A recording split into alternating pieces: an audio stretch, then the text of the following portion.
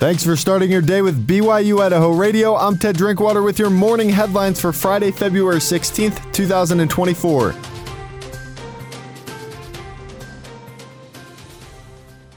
The Director of Humanitarian Services for the Church of Jesus Christ of Latter-day Saints addressed students and staff at BYU-Idaho on Thursday with a university forum address titled The Sacred Life of Trees. Sharon Eubank told us she received a book titled The Hidden Life of Trees, which inspired the topic of her address. But the premise is that we see a tree standing alone in a field without knowing that underneath the ground, the roots of all the trees around there are interconnected and that they help each other. And they have, he calls them tree friendships, and I'll be talking about that in the devotional, but that there's a whole system of communication and support and community that's going on underneath the ground that we don't recognize or know about. In her forum address, she used an analogy of trees, which interconnects to a spirit of generosity. She says as we connect our roots and help each other, we can make a bigger difference than we could ever imagine.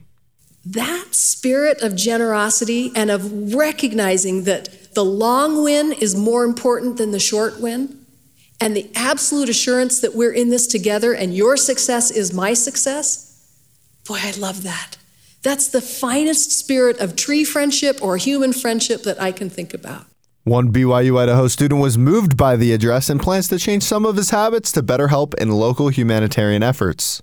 So one of the things that she invited us to do was put your phone away and actually interact with people. And I know sometimes, like, if I have a second where I'm just like not doing anything, I'm just like, well, I'll just pull out my phone and, like, I don't know, check my email or scroll, you know? So yeah, I think trying to have more personal interaction with people would really help. You can find the full interview with Sister Eubank by following BYU-Idaho Radio wherever you get your podcasts. The famous Simplot Games are in the process of happening. They started yesterday and will go until tomorrow.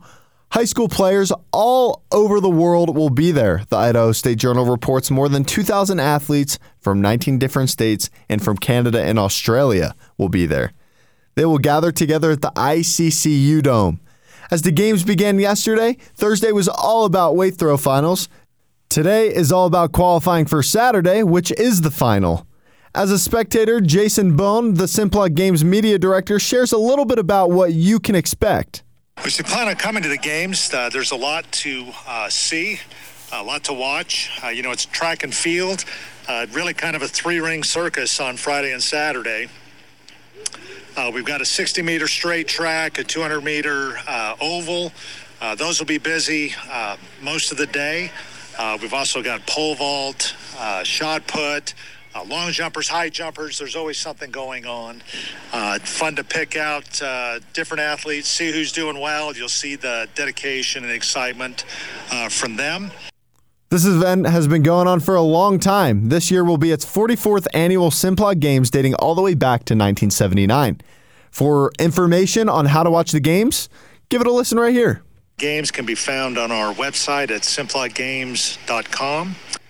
For Friday, we start at 8:35 in the morning and then run till about 5 o'clock.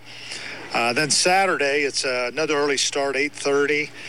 We have the ceremony at 11:30, and then finals on the track really start at 12:15. And it'll run till about 4:30 or 5 o'clock in the afternoon on Saturday. The cool thing is tickets are free. There's a lot of exciting events happening throughout this event. Today's event began at 8:30 a.m.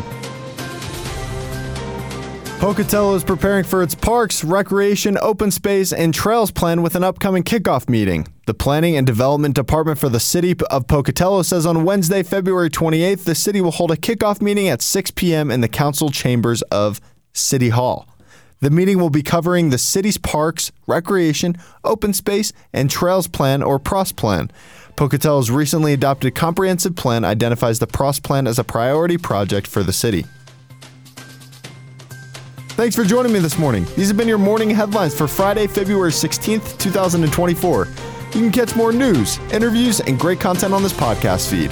Just ask Alexa, Google, or Siri to play the latest BYU-Idaho radio podcast. Or listen to us for free on your favorite podcast app. I'm Ted Drinkwater, and this is BYU-Idaho Radio.